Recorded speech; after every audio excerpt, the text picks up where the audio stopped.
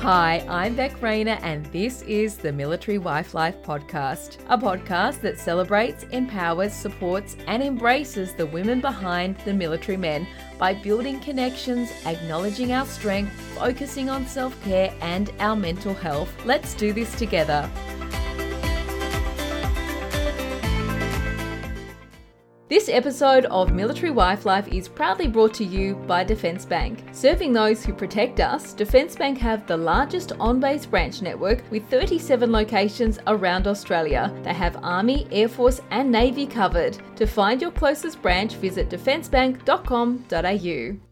Welcome, Belinda Johnston, to the Military Wife Life podcast. Hi, Beck, and thanks so much for inviting me to chat with you today. So your husband was appointed Vice Chief of the Defence Force in 2018 and obviously has a long list of achievements within Defence. You don't get to a position like the Vice Chief of the Defence Force without a lot of hard work and sacrifice. He's had deployments, operations, a commendation for distinguished service, and the list goes on. But military members don't usually have a list of achievements like that without the support of their spouse and their families. When you were in the thick of kids and career and moving and all that comes with defence life, what did it take on your part to be the one holding down the home front?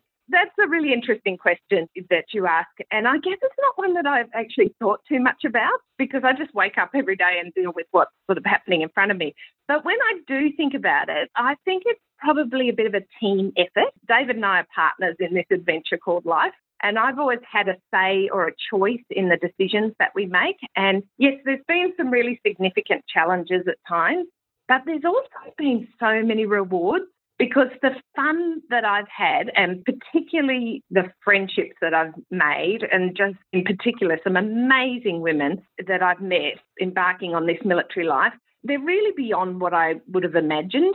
So I guess it's been a bit of give and take, and sometimes it's been my role to keep things running at home, and there's been other times when David's done it so I can pursue something I either needed to do or I wanted to do. So what were the first few years of being a defence spouse like for you?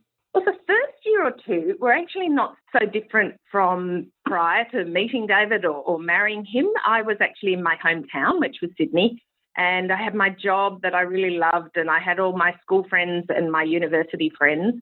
So when David was away, David's in the Navy, so he was doing naval deployments, I had all my usual networks around me. Also, I was really keen to travel. So I was really looking forward to moving to a new town. So as it turned out, my first move with David was to the USA. And when we got there, I really threw myself into the community and I did some volunteer work there, and I made some great friends and friends that we're still in contact with to this day. And people just loved my very strange accent. And I even got to work in the American health system while I was there, which was professionally really good for me. You've worked when you've been in Australia on postings and overseas, so you understand the challenge of maintaining a career as a partner. Can you tell us some of the challenges that you might have faced along the way while living defence life alongside your career? Sure. Look, there are challenges. I acknowledge that, and they're particularly in regard to work. So I work in the healthcare sector. I'm an occupational therapist. And moving to the United States, I had to study for the first 6 months when we got there to take a registration exam. And then certainly each time that we've moved interstate in Australia, I've had to reinvent myself professionally, as I couldn't always work in the area of practice that I had experience in. Also, once we had children, the reality of stints as the only parent at home brought challenges to full-time work. But on the upside, it actually became a necessity for me to network with other parents, and some of them were military parents, but also civilian neighbours and friends who were single mums. And we all knew that we were in this together, and we'd pick each other's kids up and we'd feed them and we'd take them to footy and hockey training. And in retrospect, it was a lot of fun. It was a great time of life. And also, through no design of my own, really, my CV or my resume really impresses people because I have so much experience in so many different fields, both here in Australia and internationally. So I guess the message there is you make an asset of what comes your way and you highlight those experiences. When you were going to different postings and moving overseas and all of those aspects of defence life, how important did you feel that it was for you to be able to continue to focus on your career as opposed to just thinking, oh, it's just too hard. I'm throwing my hands up. I have to do this extra study and I've got the kids and I have to work all of this out. I don't even have any friends, even though probably would have been an extra challenge to maintain that side of life. How important was it for you to be able to continue to focus on your career? I've always been very career-minded and I really enjoy my work and I enjoy what I do with the people that I work with. However, it comes back to choice.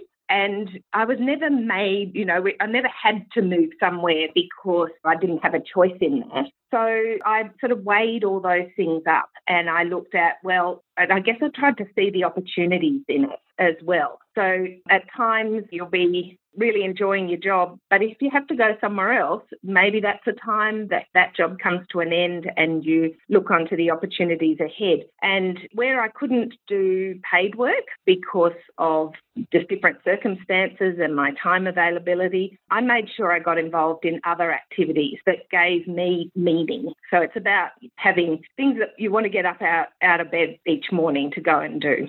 Yeah, and those other opportunities would, like you mentioned, also create a network around you and this person knows that person and before you know it, you found a job at somewhere you didn't even know existed because someone recommended you. You are absolutely right. And in fact, it's interesting how many times I've landed in jobs because I've just been talking to someone or talking to a friend and they've heard that I've moved there and Belinda has these skills and someone will give me a call. So, yeah, the networking is so important, not just with your military friends, but getting out and joining community groups and talking to people. So can you talk us through a homecoming that maybe stood out for you and your family? There were quite a few, but I guess the one that springs to mind in the current sort of pandemic that we're going through at the moment was a naval deployment that David did where a significant incident occurred while the ships were away and the ship's return was delayed. So as the end date just kept extending out week after week, we were watching birthdays go by and we missed a wedding anniversary and then we started into the end-of-year Christmas concerts that the kids had at school, and they were all things that we thought David would have been there for. And we kept wondering if he was going to get back in time for Christmas. And the reason I think of this particular homecoming is because of the uncertainty that when you don't know an end date is really hard on kids, but it's really hard on adults too. And I know people use things like the countdown lolly jar or the links on a paper chain so kids can understand how long it's going to be to wait. And you get to the point where you have to sneak in at night and put some extra lollies in the jar or add some links on the chain. And it's what so many families are going through right now. So many families have loved ones in Victoria working with the COVID assist activities, and there's hundreds of defence people posted around the world with their families back here who don't know when they'll be coming home. And there's also families that are posted overseas that have sent their children back for boarding school and they don't know when they're going to see them. And that's before I even sort of acknowledge all the many, many people that are doing MWDU, which for the people who don't use acronyms, that's members with dependents that are unaccompanied, and they're prevented from reunion travel due to the state border closures at the moment. And it's incredibly difficult and unsettling for all these families. I guess my message to them would be if they need some help to ask someone, certainly during that time. I talk to my friends about the fact, we don't know when David's going to come home. And you'll actually be really surprised how much friends and neighbours are really willing to help. And you can also ring or email the Defence Family Helpline, which is 1800 624 608, and they can point you in the right direction of the options that you have. And the other thing is to families to stay informed, to know what's happening in those deployments that their loved ones are involved in. So signing up for ForceNet or tapping into some of the helpful sort of social media resources and such as your podcast, Beck. You mentioned as well the uncertainty, like those last few days when you think they're coming home or the last few weeks and you have that roundabout date because you never in your mind think it's going to definitely be that day, but you have a roundabout time. And then when it does, like you mentioned, get extended and you're thinking, well, they were supposed to be back for this and now we're getting close to, and I hadn't even pictured in my mind that I would be doing this bit by myself, and I'd only sort of built myself up to lasting for those 6 or 7 months or however long they've been away, and then just to go day by day with that uncertainty and you're reaching your limits. And you mentioned accepting that help. Lots of people can offer the help, but it takes us accepting that help. I completely agree there. Look, I have several friends that are in this situation at the moment, and they've written a list and put on the fridge of all the computer things they needed fixed because their partner was going to turn up, and those things haven't happened. And I guess, again, it's accepting that help. And I have, in the past, I remember the whole, the pantry door fell off. And I didn't know how to put the pantry door back on. I had to, I needed tools and things like that. And another military family, we'd all look after each other around. My friend's husband came with his tools and his tool belt, and suddenly the pantry door was fixed better than it ever was. So about doing that, and I have friends who they would come up. We all had our complementary skills, and one friend, she was not scared of spiders. I am scared of spiders. So she would come and kill spiders or change light globes in spider web-ridden light fittings. Yeah. And I would mow her lawn because she didn't like mowing the lawn.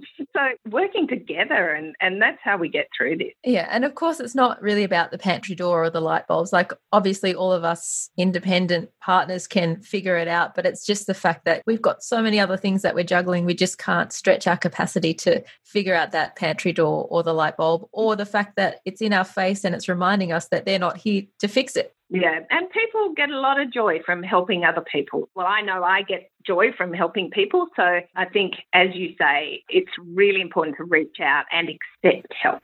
So do you feel it's important that the defence member involves the family by including them in all that they're doing? So promotions, goodbyes and homecomings, their achievements, and those moments are whole family achievements and moments due to the sacrifices made by the family. How important do you think it is that the whole family is included in all of those milestones? I think it's great when families share milestones together, not just around their work, but also whether that's birthdays and christenings and graduations. And I always really like to try and attend the events that are significant for David where I can.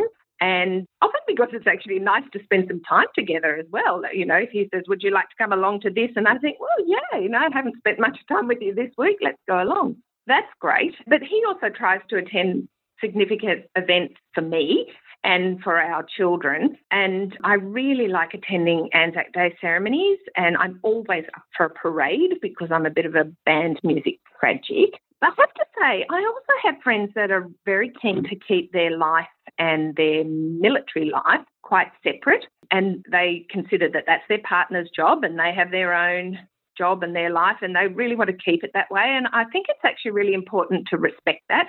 So I guess that neither option is the right or the wrong one. I think it's more about people having that choice. But can I actually just say, we often think of military families as being partners, but I guess I want to add in that don't underestimate how engaged parents are with what their kids are doing. And the one thing I didn't realise until just recently was that ForceNet is actually available to all family members, not just partners. So I've been prompting David recently to get his mother involved with that.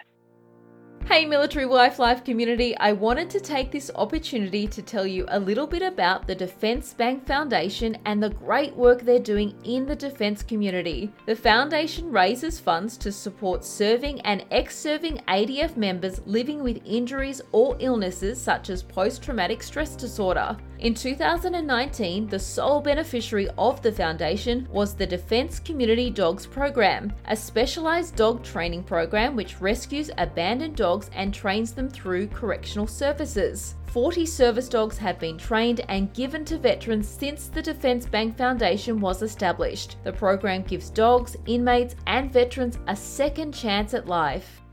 Because, of course, you now have a daughter as well who's serving in the Australian Defence Force. So what is it like coming at Defence Life from the perspective of a spouse, but then also a parent of someone in the ADF? I actually think that being a defence parent is quite different to being a defence partner.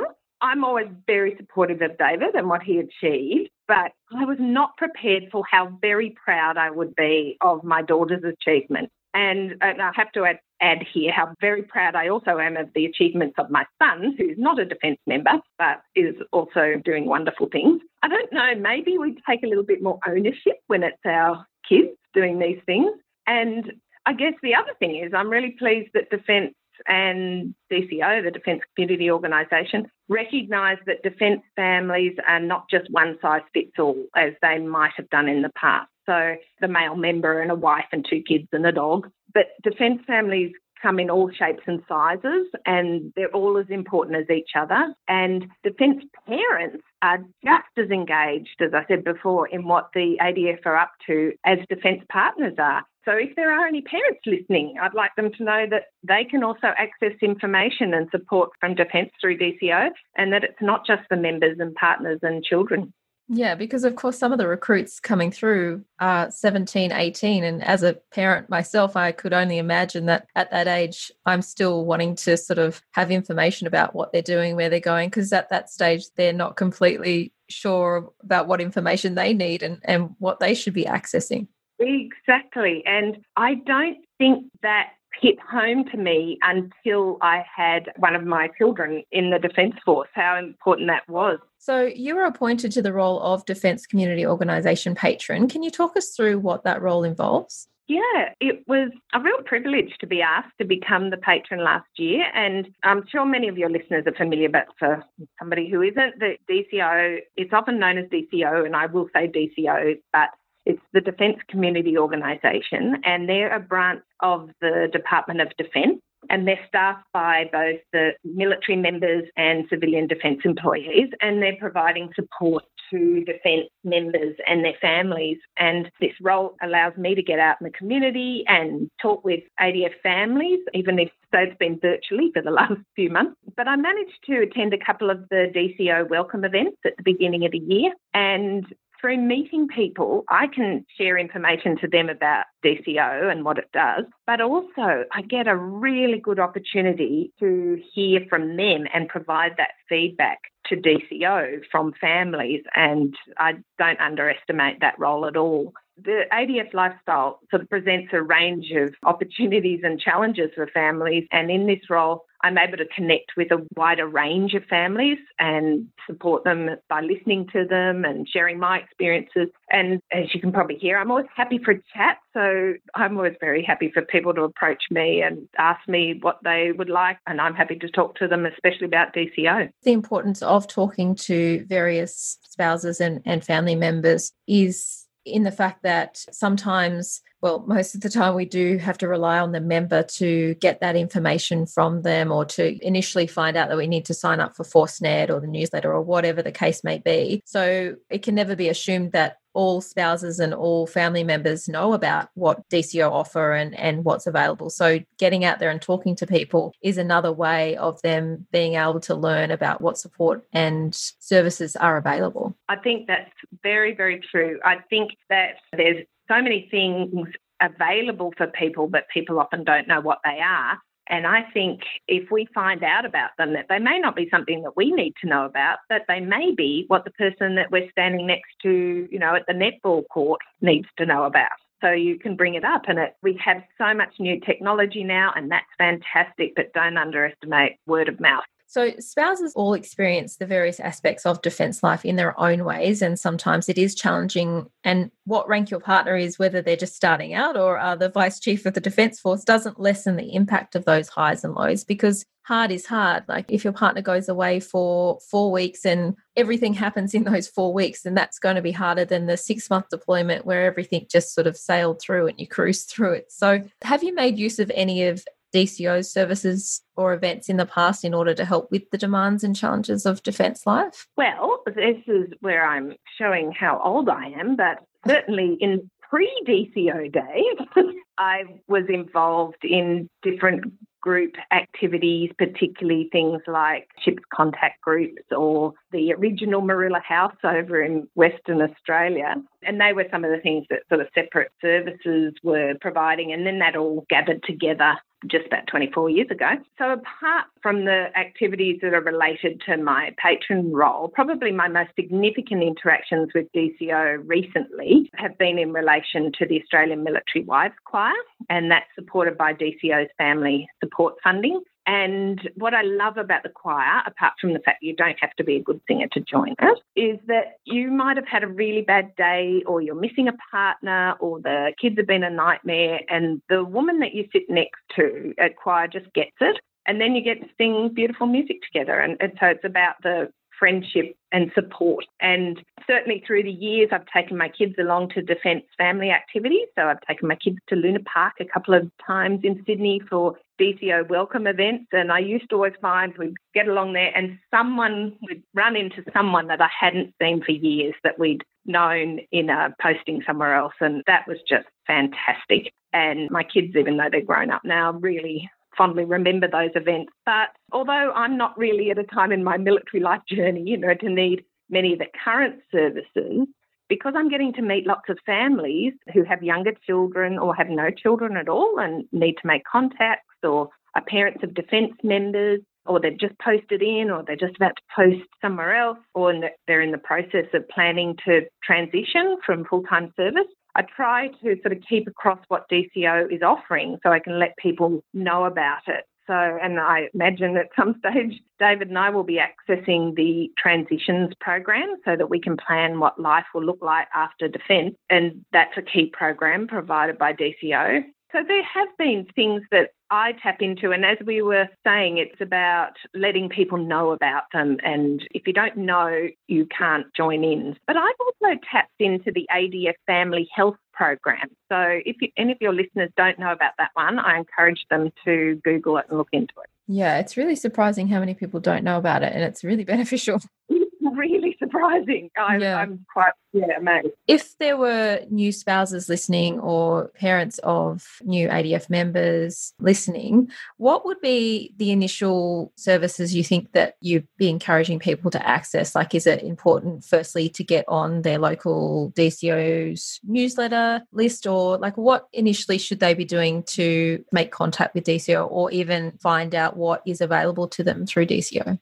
I guess I couldn't say there's one particular thing because everybody's different and everybody's in a different circumstance of what is their need at the moment. So I guess I'd be encouraging your listeners to have a look at the DCO website, first of all, and various social media channels that they have, whether you're into Facebook or Instagram or Twitter. And particularly, as we were alluding to before, like even if you don't need any support at the moment, if you see the range of activities and support that's available, you can know that if something comes up later, you know that's available to you. And the thing I'd like to emphasise is that DCO is not just for a crisis. They can be very helpful in a crisis, but don't wait until a crisis comes along to become familiar with what they're offering. So, for example, you could ring the helpline. These are just some things you could. But you could ring them in a crisis, absolutely. But you could ring them when you want to know what sort of childcare is available in the posting locality that you're just about to move to, or the Partner Employment Assistance Program.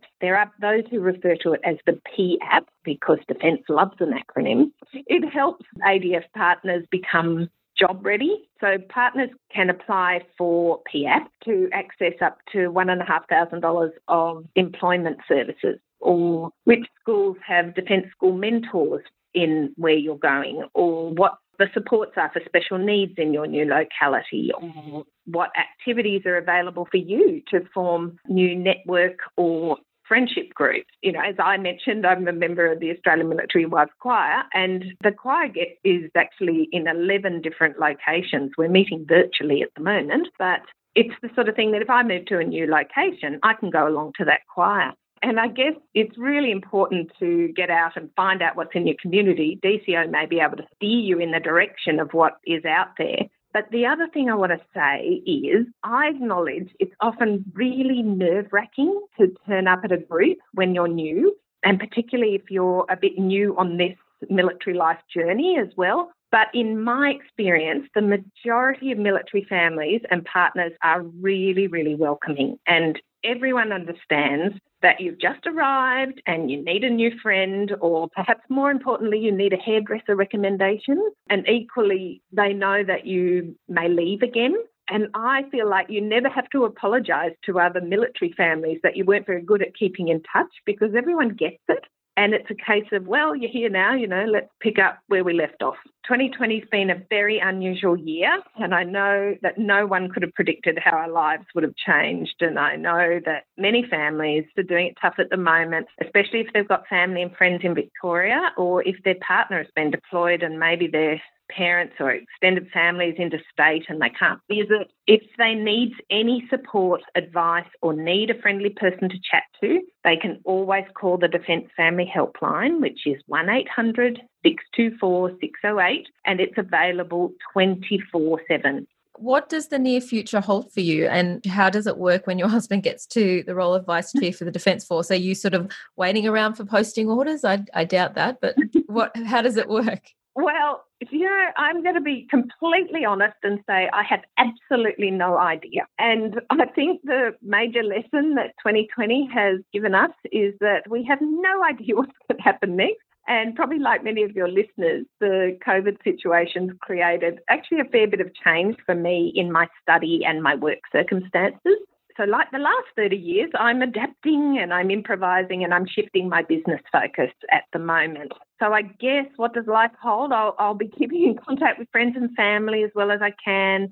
I'm still finding the whole Zoom thing challenging, but I love phone calls and emails and texting friends and family, and the group chat thing, is running hot on my phone. So I think many people's lives have been negatively affected by the pandemic. So I would just encourage everyone to see some of the opportunities in being at home a bit more.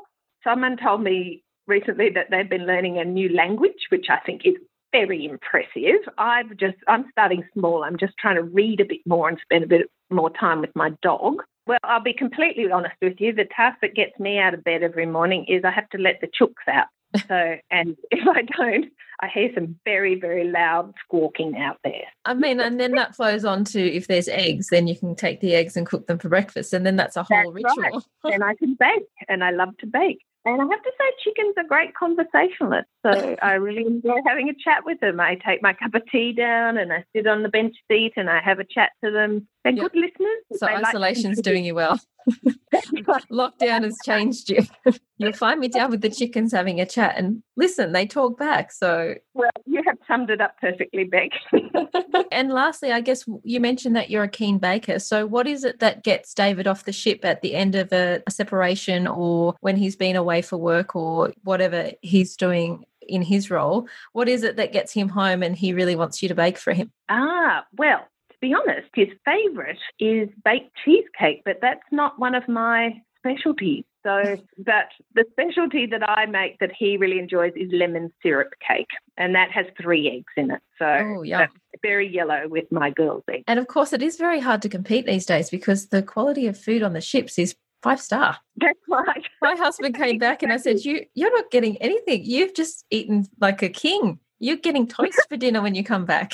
That's right. And, they get to choose as well. You don't have to choose at home. You've got one option. Exactly. Well, thank you so much for coming on the podcast, Belinda, and talking us through your experience as a military partner and now the parent of a military member, and your role as the patron for Defence Community Organisation. Thank you.